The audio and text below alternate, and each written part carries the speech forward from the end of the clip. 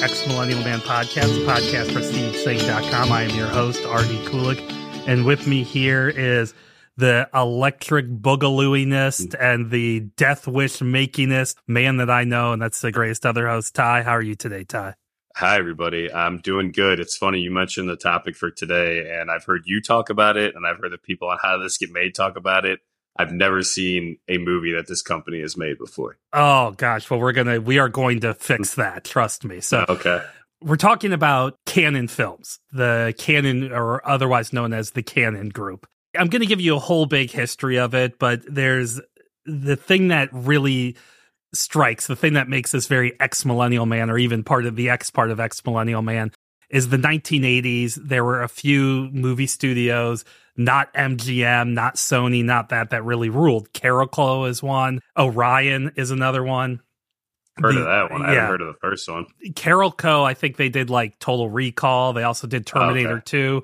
I'm going to do a separate podcast about them and Orion, which did RoboCop was an Orion film. Mm-hmm. But there was Cannon Films. Cannon Films in the 1980s under the tutelage of Golem Globus, or I'll try to get their names right during the podcast, but they kind of defined this schlocky 1980s field of movies. Now, in honor of Cannon Films, Ty, this podcast is going to be so big that we're going to do a second part, because Cannon was known for a lot of sequels, was known for making a lot of crap and then making it again and again and again and again. And so this is going to be a big topic, but I'm going to spend the first half here talking about the birth of Cannon Films and kind of give people out there, like you said, How Did This Get Made talks about it, is an idea that Cannon Films wasn't the schlock factory that we come to think of it as. There's, honest to God, Oscar winners in this group of movies. So, well, and I'm sure there's other companies who have similar trajectories, but from what in the limited research I did, because I kind of want to be surprised by all this too, is that this is not the greatest film production company or whatever. And even when you told me the topic for today, I thought you meant like Marvel canon, like this person is this person because of that. I literally had no idea what this was, and the first sentence I read, which I'm sure you'll talk about here in a second, made me think, why is he trying to get me to do Skinamax type movies on this podcast today? So let's talk about the porno early days of Cannon Films. So a lot of us, I went back to the whole Golem Globus thing. A lot of us associate Cannon Films with Golem Globus, but they were not the ones that started. Cannon Films did not get birthed in 1982 with Chuck Norris and in tow to make a bunch of crappy action movies. It actually What's Golem Globus? I'm going to explain. Those are two. Okay. Those are two of the greatest film producers in history. That's what. But I will get to them. No, Cannon actually started all the way back in 1967. And when we think of movie studios, so another reason I thought about this is I went to go see the new Indiana Jones movie the other day, which it's not terrible, people. I look, it's way better than the last one, and they really do stick the landing in it, which I think is nice, but it is also... I heard they killed off Shia LaBeouf, also, spoiler. Well, he's not in the movie. He died on his way back to his home planet. Exactly. Poochie style. As a matter of fact, I saw someone the other day say that Shia LaBeouf is the first person ever to have his character killed off between the fourth and fifth movies in two different franchises. Because I guess I never saw Transformers 5, but they said he died. Anyways, but no, but I remember the movie started and it had like Lucasfilm, Disney, Paramount. I mean, all these different studios involved. And for those of you that don't know, Indiana Jones and the Dial of Destiny is the most expensive movie ever made. It was well over $300 million. Wow. Yeah. But I got to thinking about whatever happened to the old days where it was just Paramount or just this. Well, it was never just like that. It takes a variety of people to bring movies to the forefront, and Cannon was no different than anybody else. It was originally founded as a way to distribute international films into the United States. So a film from France would come out, and then the Cannon Group would buy its U.S. rights and distribute it into the U.S. And a lot of it was through the home video market, too, which was in 1967 was non-existent, basically. Would it be in French, or would it be dubbed, or would it be subtitled? No, they wouldn't. It would be those films. It would be, so if you wanted to go see your latest lowbrow French film or highbrow French film or whatever the hell it is, it'd be Cannon Films that would be distributed into the United States. They would see the success with that, and so they bought a bunch of Swedish soft porn films. So basically, porn movies that didn't show you the full act, so to say. Skinamax, Yes. as I said at the Yes. top. Yes. Like, that's crazy to me that I guess it was the late 60s, early 70s. So, but why not, if you're going to search out for softcore Swedish porno, why not just get full on hardcore porno? I don't get that. A lot of it might be just a lot of states, especially at that time, it was banned. It still is in certain states. You can't Pornography is banned. Is like you can't have pornography like theaters, things like that. So, okay, all right. So this was probably a way for them to get around that. And what they would do is they would bring those and they would dub those, or they would remake them in English with English actors. Okay, so all right. they'd buy the rights to all these, and they started to think, okay, we want to be a bigger studio. We want to compete with everybody else. So there was a rule at Cannon, though, where every movie had to be under $300,000. Obviously, action movies are out of the picture. Yeah. Couldn't make Indiana Jones today for that amount of money. Just real quick, this new Indiana Jones costs more than the new Avatar. Oh, yeah. To make? Yeah. Really? Yes. 300 cost more than Avengers Endgame? Yes. I can't believe that. Like, did you ever think that this movie you watched when you were a kid would be a new one would be made for $3? Is it all the CGI they had to do for Harrison Ford's face? Yeah. So, like I said, it's a 2.5 hour long movie, and Endgame is 3.5 hours long. But 2.5 hours, it's like 2 hours and 20 minutes of just pure action sequences. If I had something to complain about this movie, it would be that the action sequences were too long. And there was, especially, I can't believe Indiana Jones is the most expensive movie ever. Oh yeah, no, that's without marketing. So usually marketing, you add a couple, millions more. But it is the most expensive movie ever made. I didn't mean to take no, that's okay. I'm still kind of flabbergasted. And look, Disney. If Indiana Jones doesn't make $1 billion, which it will, but we're talking about a global box office. If it doesn't make $1 billion, Disney's got another movie coming out that will make $1 billion. Pixar Elemental's out already too. So. Yeah, that didn't do too well though. But it's getting good reviews. I want to see that. When I took my kids to see the Spider-Verse movie, we all want to see Elemental. Yeah, I'm just saying. I mean, this is a totally different topic, but I gotta indulge myself. No. I gotta indulge. No, this will be good because it's gonna fit in with the attitude of 1980s Cannon films. I know that the Fox Newses and the dumbasses of the world, like the governor of Florida and stuff like that, like to celebrate when a Disney movie doesn't do well. But I often tell this to people very, very, very rarely, and we're going to get into this as we talk about Cannon films. Does a movie lose money? Okay. Yeah, it's next to impossible. I feel like. And a movie like The Dial of Destiny, like I told this to my wife, Avatar 2 is the biggest movie that I know nobody who saw it.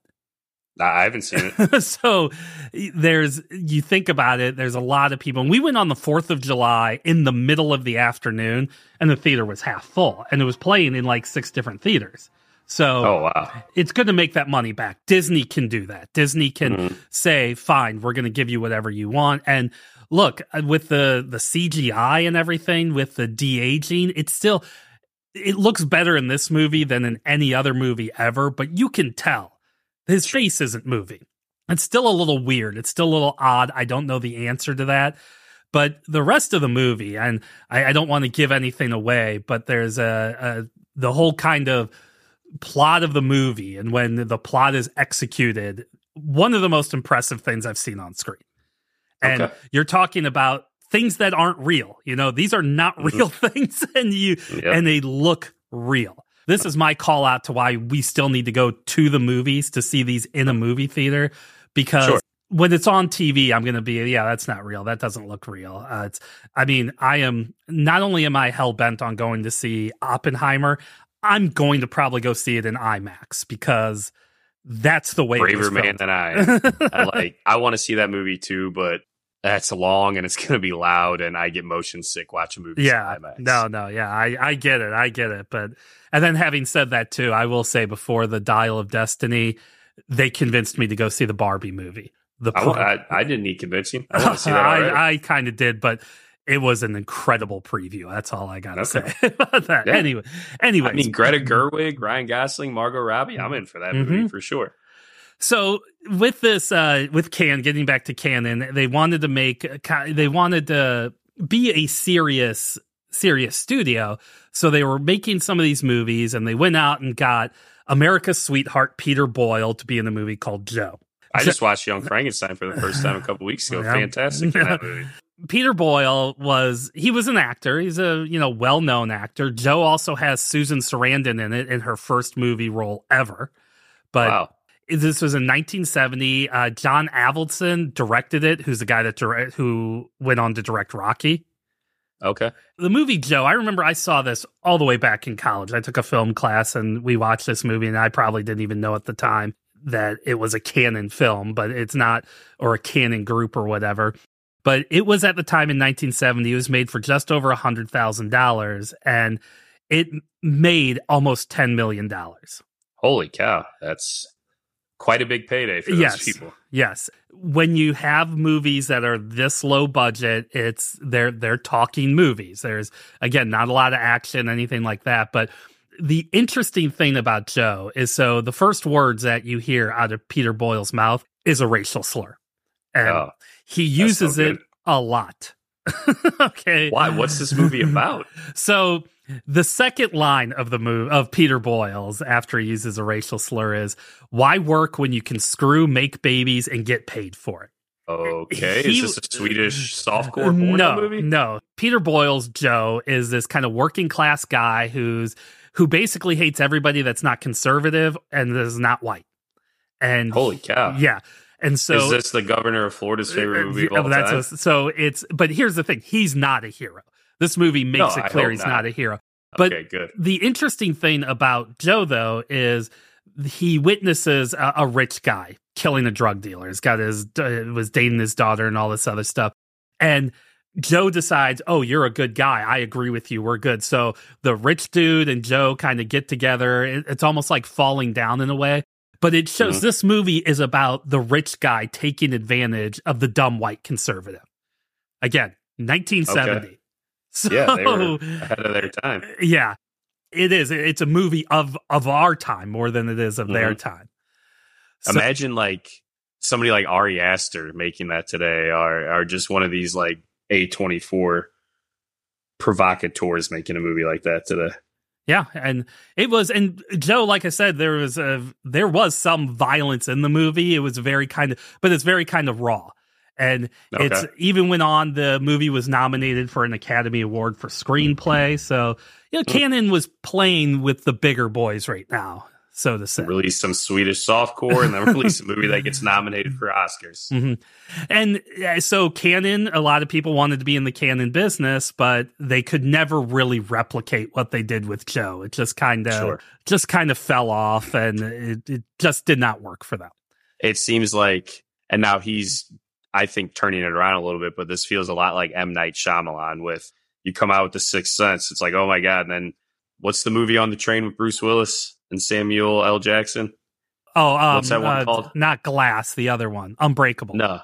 Yeah, and I think Unbreakable is good. I know it wasn't as highly touted as Sixth Sense, but then after Unbreakable, you kind of get The Happening and the Avatar movie, that not the Avatar we're talking about, the other Avatar. But he made, like, he started off with this grand slam, and then everything after that was strikeout. But then now he's kind of turning it around. It seems like Canon Films had the home run, and then everything else after that was just a strike. This is where Israel comes into the picture now. Man, there's countries galore with this film group. Menahem Golan. All right. Okay.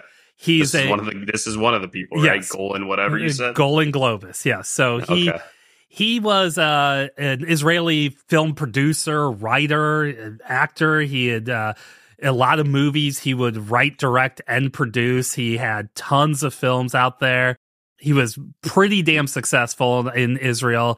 A couple of his big movies that may be known as Tevye and His Seven Daughters, which was basically the non-musical version of Fiddler on the Roof.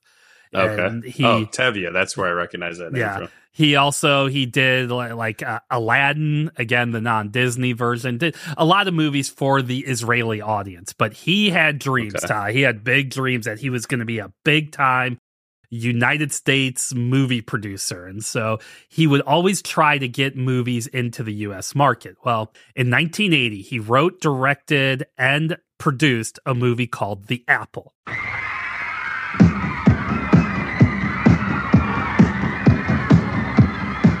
In 1994, the world is controlled by one power.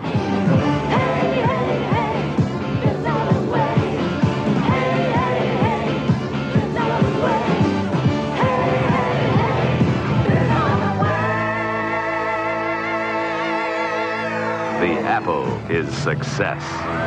There ain't no pride. There ain't no shame. There ain't no sympathy. There ain't no blame. There ain't no pleasure. There ain't The Apple brings you everything. The Apple is the temptation. The Apple is the forbidden fruit. The Apple takes your soul. Now, a special experience in movie-going entertainment. The Apple. The Apple. Okay, Yes. So off mic, you told me about this, and you said you watched it again. My response was, I've never even heard of this. So. Okay, so I'm going to give you a little bit of my history with the Apple. Now, I guess people are like, what the hell are you talking about, the Apple? Yeah, exactly. Yeah. All right, so it was, in some places, some people know it as Star Rock is what it's called. But still don't know what you're talking about. It's 1980, like I said, the movie. It imagines the world in 1994. It's a rock opera musical film, all original music, and it starts off with like kind of a Eurovision contest. And Dope. You have this big band out there. They're part of the Boogaloo International Music Company, and they're singing this song about the BIM, B-I-M, and their leader is this Satan-looking dude named Mr. Boogaloo.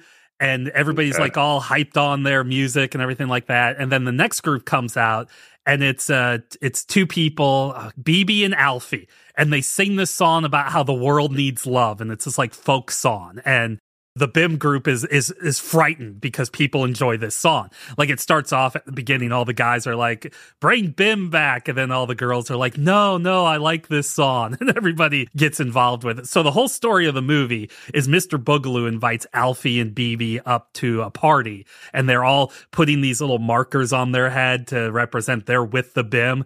And Alfie's like, I'm not signing anything with you guys because you're evil. And BB's like, No, I want to have a great music career. So the whole thing is basically the apple. This is Adam and Eve, and Mr. Boogaloo is the devil offering her the apple.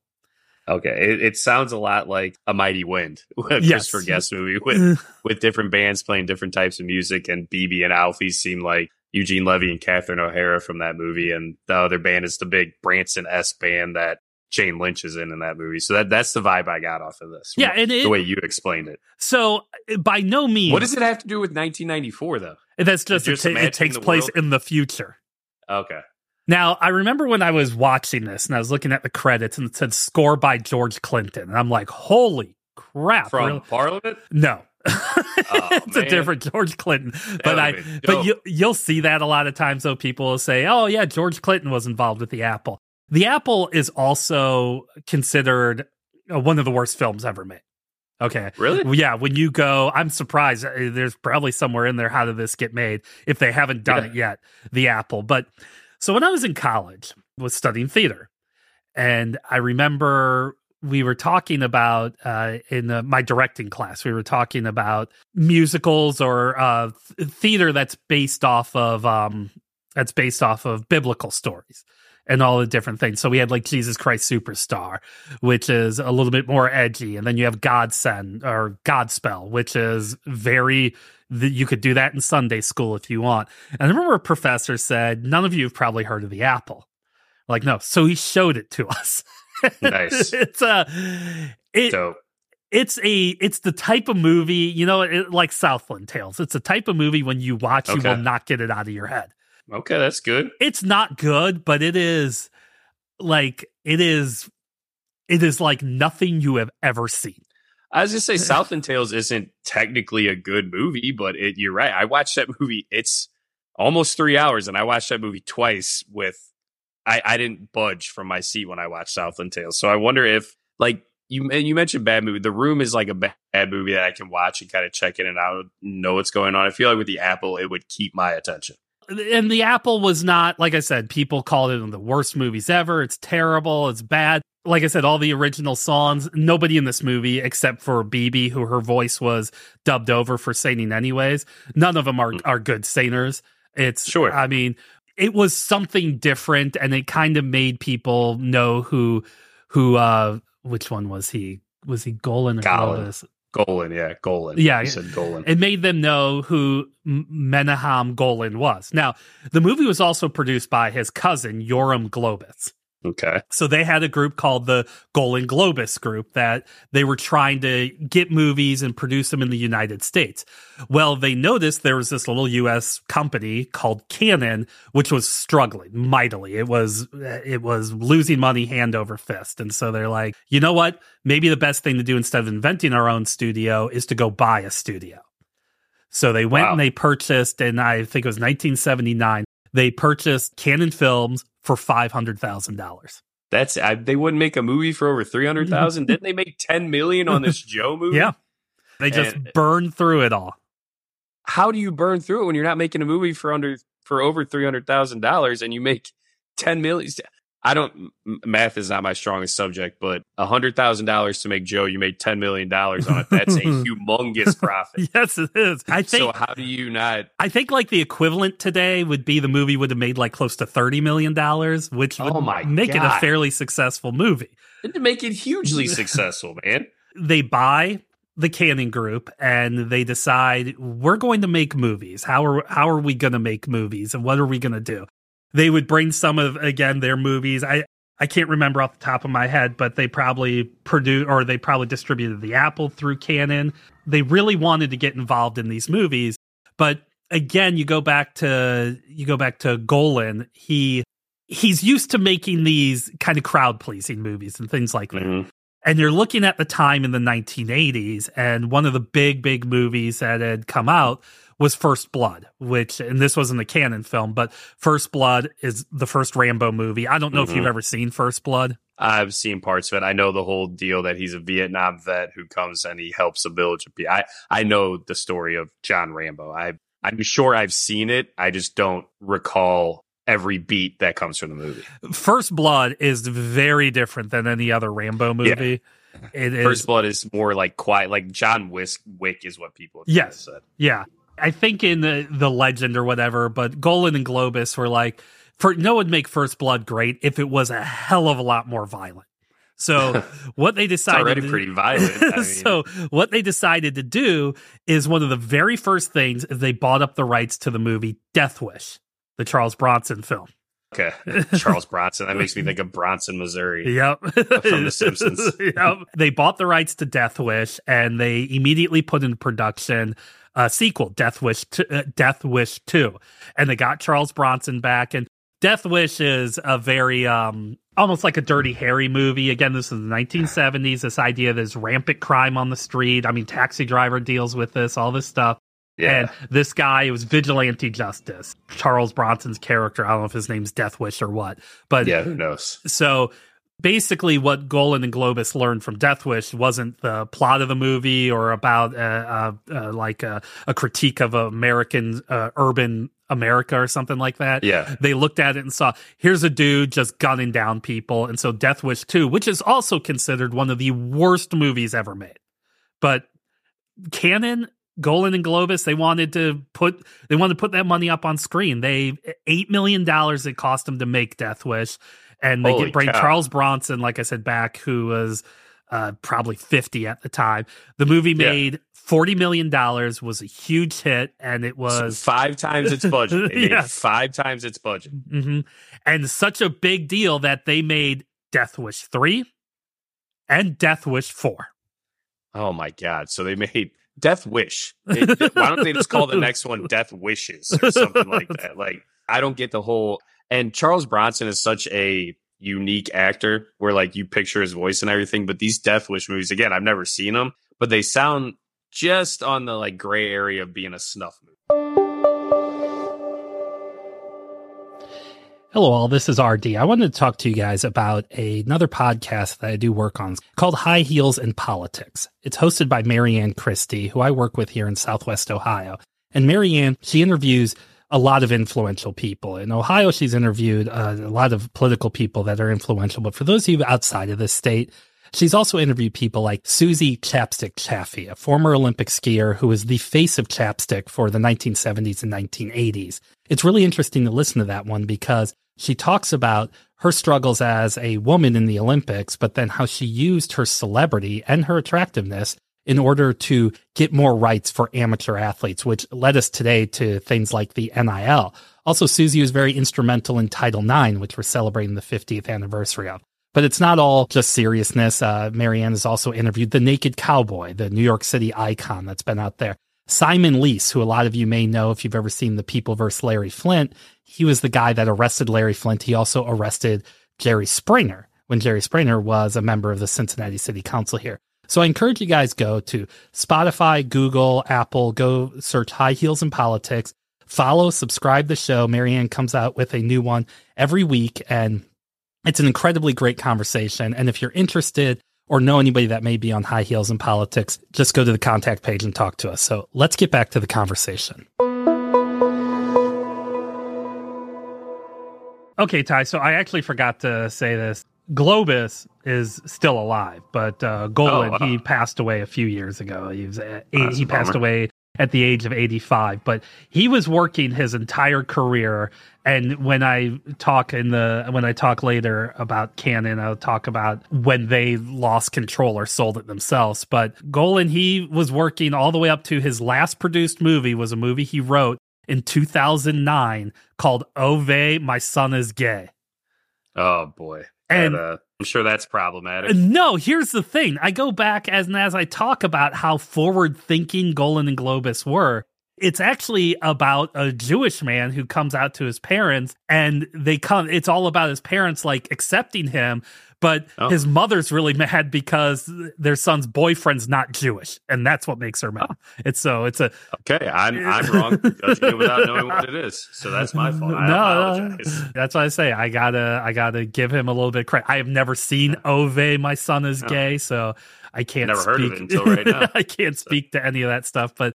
Back to Death Wish and Charles Bronson. Mm-hmm. So Golan and Globus decided this was going to be their path forward. They were going to make these kind of violent action B movies. What they would do is, talking about the writers that are on strike right now, back in the old days, you used to be able to create like what they'd call spec scripts. Usually, famously, Shane Black made his career off his spec script for Lethal Weapon. And it was literally like one paragraph, and they bought it right then and there. And they were we're in business with you. Now, Shane Black is a legendary writer, which, he's in Predator, right? No, I didn't know he's in Predator. Yes. He's one of the Marines that gets killed early on. But I gotta say, one of my favorite things about the movie Predator is, if you haven't seen it in a while, or people listening, if you haven't, just go watch the end of the movie.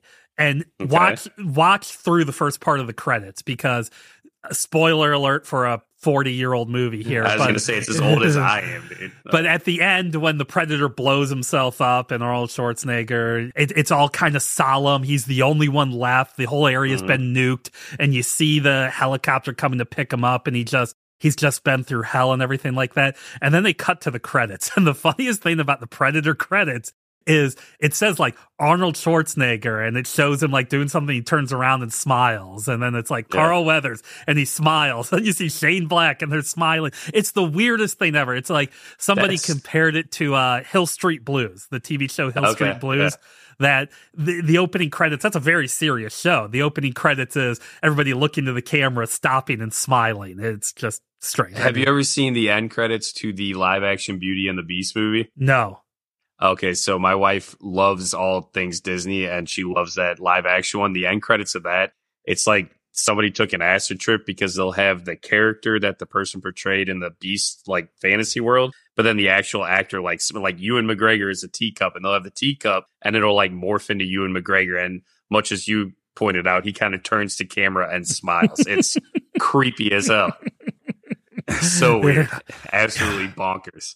What Golan and Globus did is they would go find these spec scripts, and they would find the cheapest ones, like the writers you've never heard of. Maybe they had written on the TV show and they got their WGA card, and they're just trying to make scripts. So Golan and Globus would find what they called bottom barrel scripts, and then they would put them into production. The reason why we all know Chuck Norris, before Canon Films, before Chuck Norris was in one of Bruce Lee's movies, I know.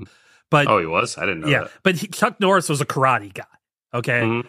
They found this karate guy who had a little acting experience, and they made a movie in 1984 called Missing in Action.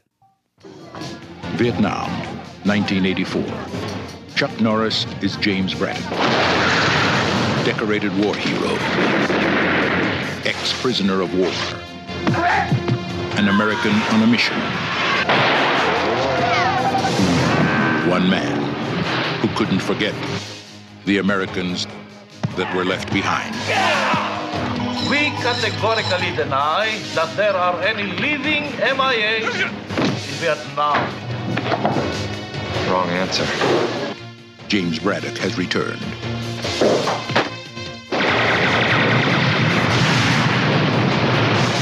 To uncover the truth and free the soldiers. We're going home? Missing in action. Damn right. James Braddock declares war. The war isn't over until the last man comes home.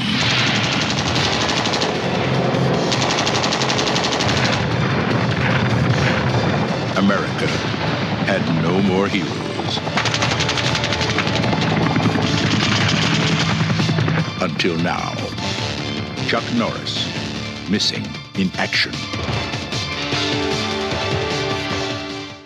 Never heard of it. Oh, man. So, missing... I don't watch Chuck Norris. Again, you mentioned Bruce Lee, who I watched all the time because I liked his movies. I didn't know Chuck Norris was like the lowest version of Bruce Lee you could have. Missing in Action is basically First Blood Part 2, Rambo. It is almost a direct ripoff of it. Chuck Norris plays Colonel James Braddock, and he escaped a Vietnamese prisoner war camp, and he goes back to Vietnam 10 years later to go find people that are missing in action.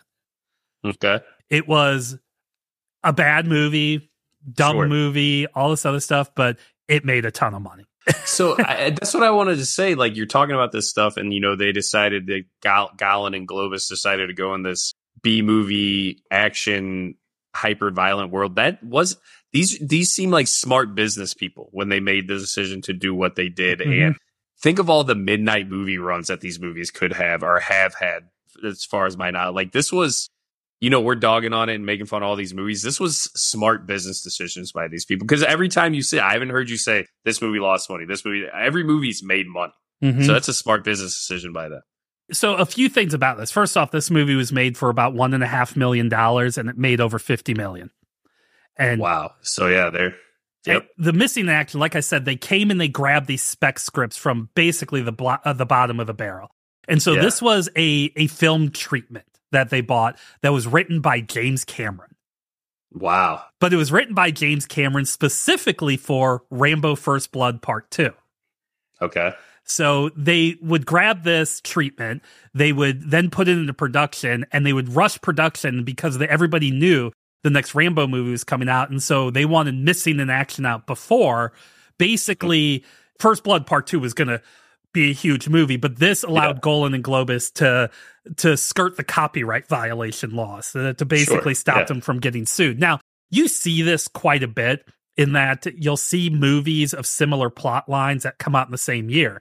Famously, there was Deep Impact and Armageddon, two movies, one about a comet hitting the Earth and the other about an asteroid hitting the Earth.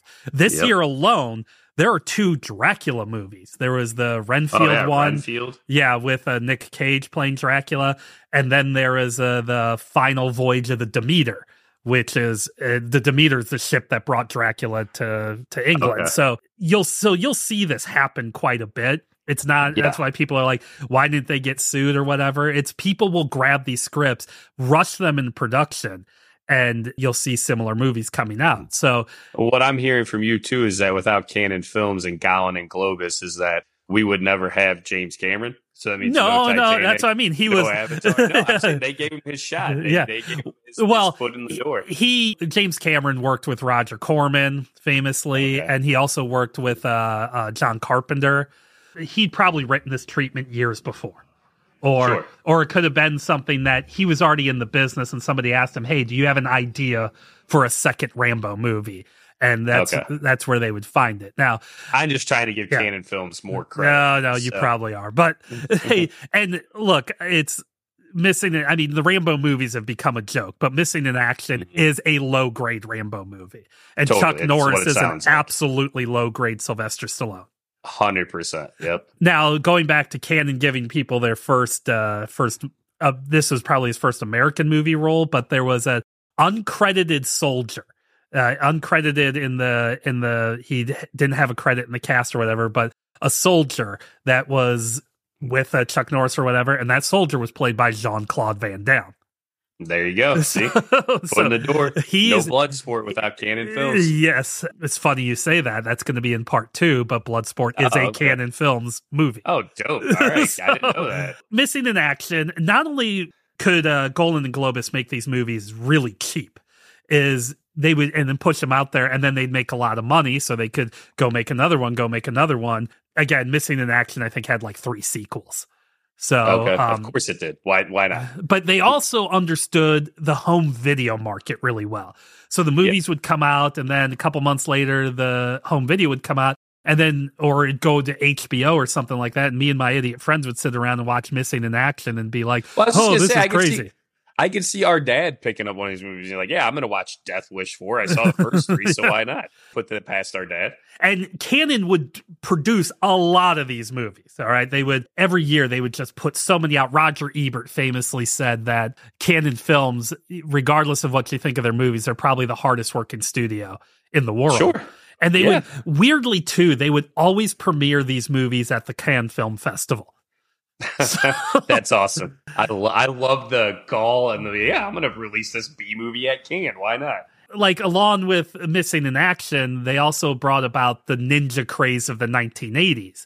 They made the movie Enter the Ninja, then Revenge of the Ninja, then there's American Ninja, Ninja 3, The Dominion, American Ninja 2, The Confrontation.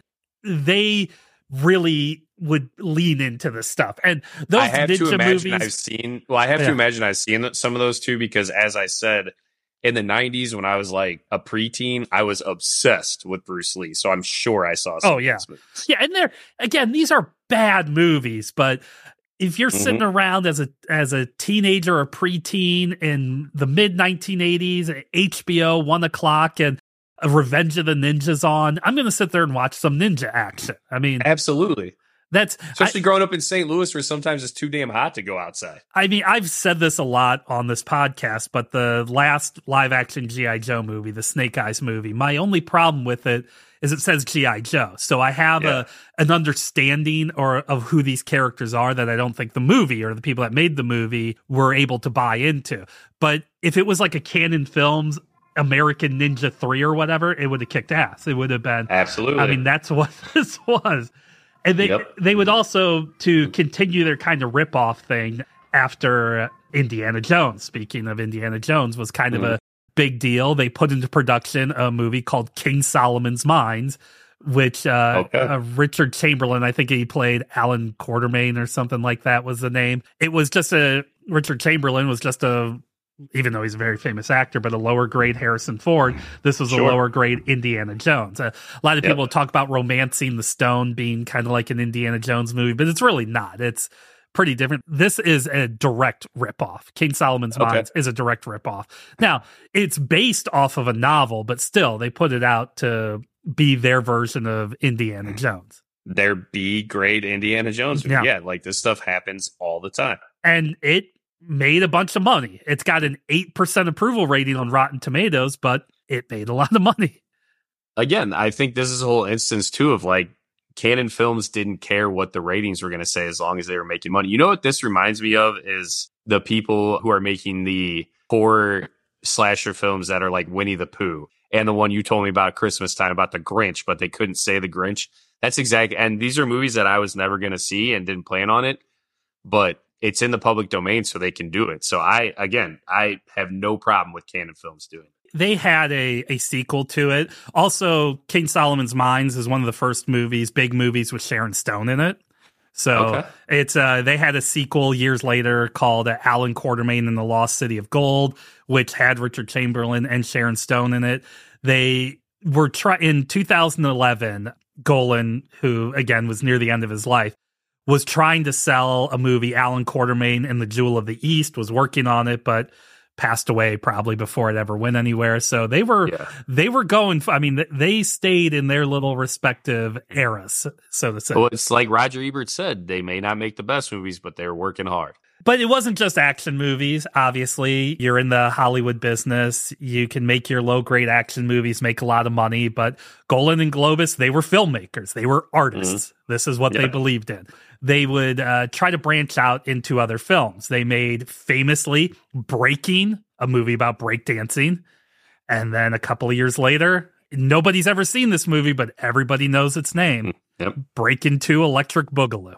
I was just going to say, I've never seen those, but I know they're about breakdancing, and they have done, I know for sure, Breaking 2 on How Did This Get Made. I'm going to save some of some of their more genre, bigger films for the second half of this podcast, but I'm going to end here on what their comedy movies, and this is Golan. Well, that's what I was going to lead into also, is that listening to you talk about this and knowing the very little bit that I knew about it, one of my favorite movies, probably my second favorite movie of all time behind Big Lebowski, is Napoleon Dynamite.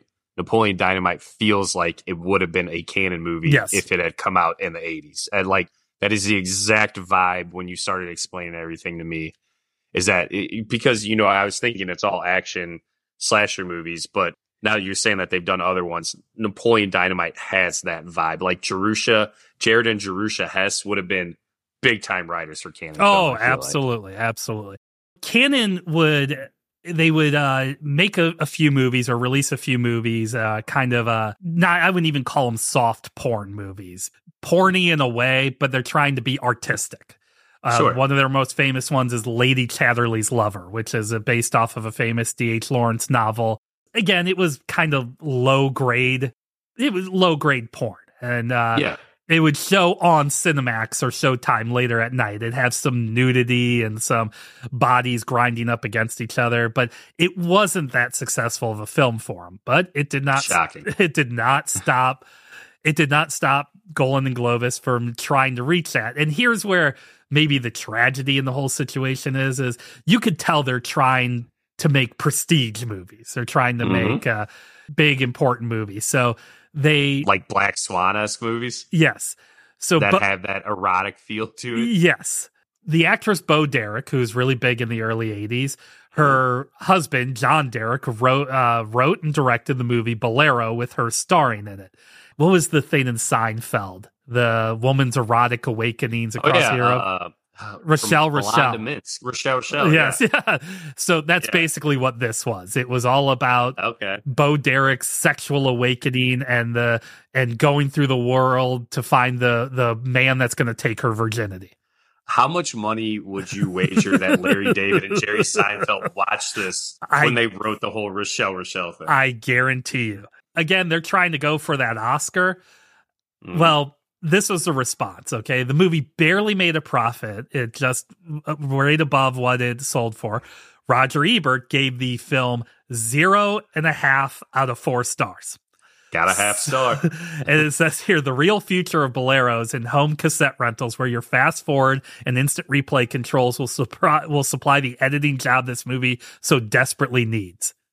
Okay, so he's saying fast forward to the nudity and pause or whatever. Yep. Okay. It was nominated for 9 Golden Raspberry Awards. Okay, I was gonna say not.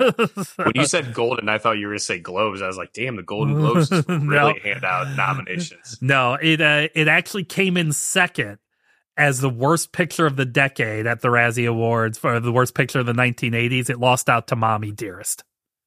I've never seen that either, but I know Mommy Dearest. Well, And- I mean, they took a swing. They did. And they missed. But I want to end this with a comedy movie that they came out with, which was in the kind of the same genre, let's say, with their little softcore porny movies. And again, talking about a movie like how Joe or Death Wish or any of these movies could represent the era we live in today. And that movie's The Last American Virgin. And now let's all get serious.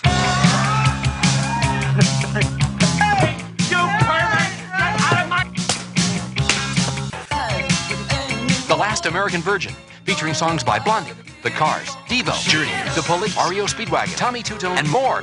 The Last American Virgin. See it or be it. Yeah.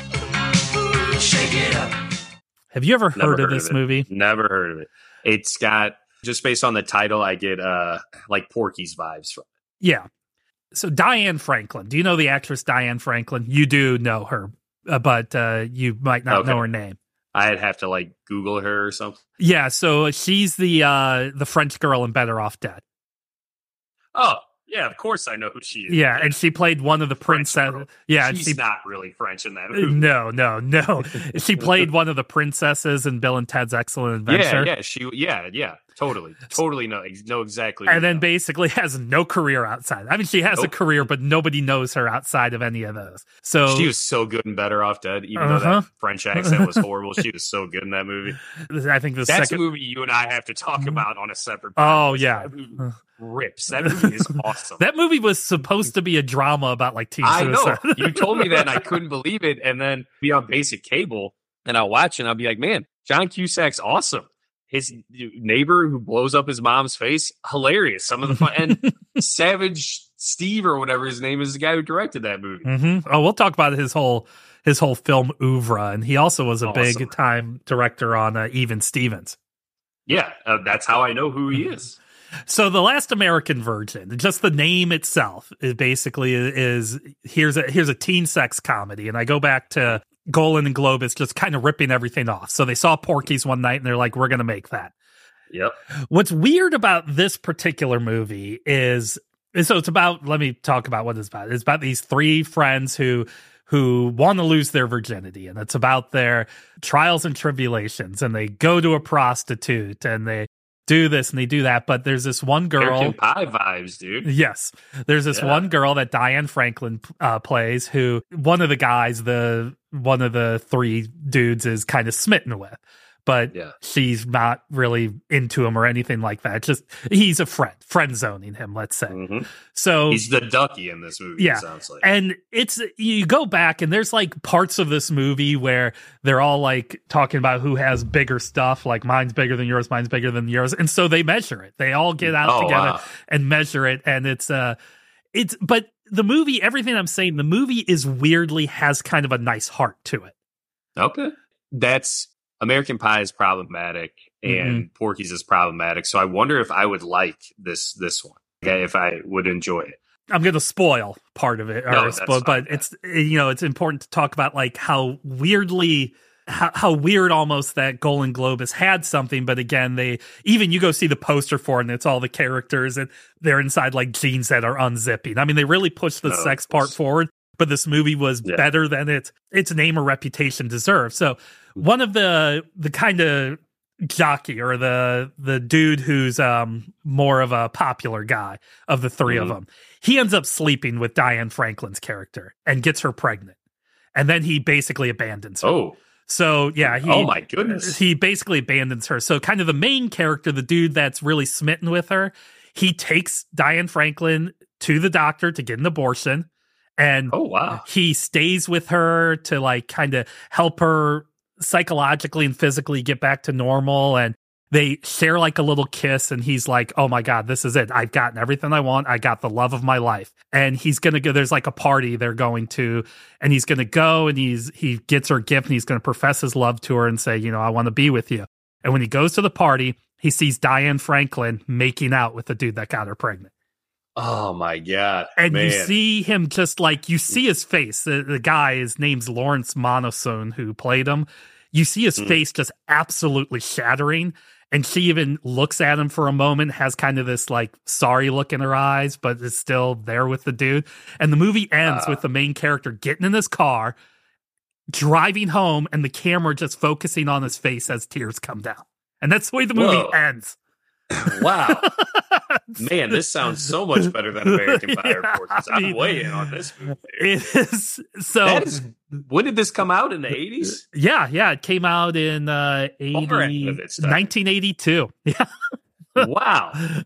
That's impressive. I'm impressed, dude.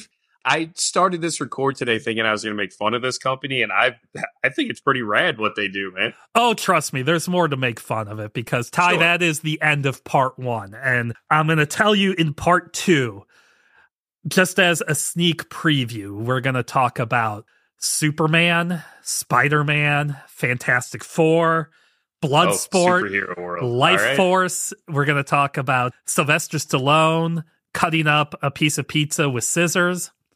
It's quite the fall of Golan Globus and Canon Films, Masters of the Universe. So can't forget about that. Oh yeah, the fall is spectacular. I mean, you want to talk about a story of go-go attitude and a story of just absolute hubris, but that's going to be part 2 of our history of Canon Films. But I wanted to end on The Last American Virgin because, look, it's a Canon film. It's low grade. Diane Franklin's probably the biggest name in that movie. I'm sure. And it's got nudity in it and all this other stuff. But the third act of that movie showed you that that these guys were artists. They were trying to make something real. And you go back and you look back on a movie like The Last American Virgin today, it's better than its reputation. Yeah, it's very poignant, it sounds like. Like, I want to watch this movie now. All right, Ty. Well, if people need to find you to, I don't know, what are they going to do to get your view on the urban decay and drugs and all that stuff, where are they going to find you? Now, of course, please. You can find me on Facebook and Instagram, Ty Kulik, TYKULIK, all lowercase. More importantly, come read my stuff on Seedsing, SEEDSING.com. I got a piece going up later today about Max and why are they canceling so many shows.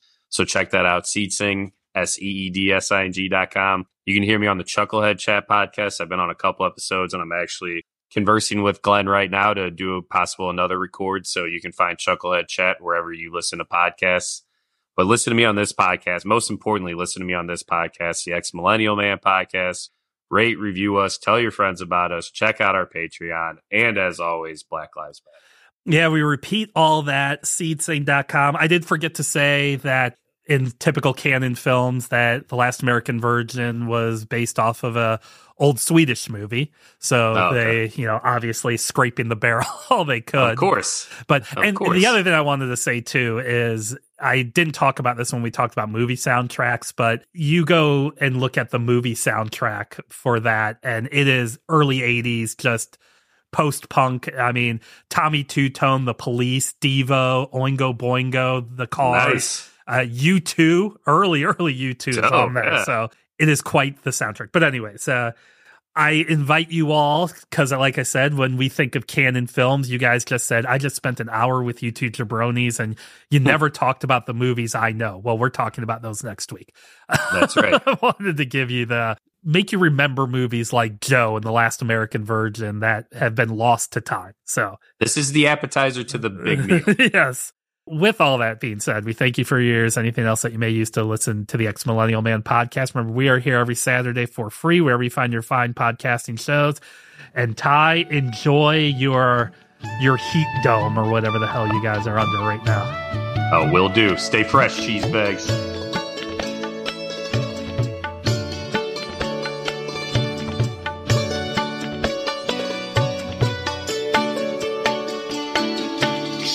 क्षणास पूजिले अथांग स्वप्न लोचनी कणा कणात देखिले तुझेच रूप दर्पणी.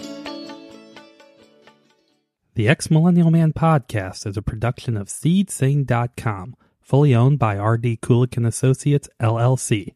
Producers Ty Kulik and Ryan Kulik. Adequately engineered by Ryan Kulik.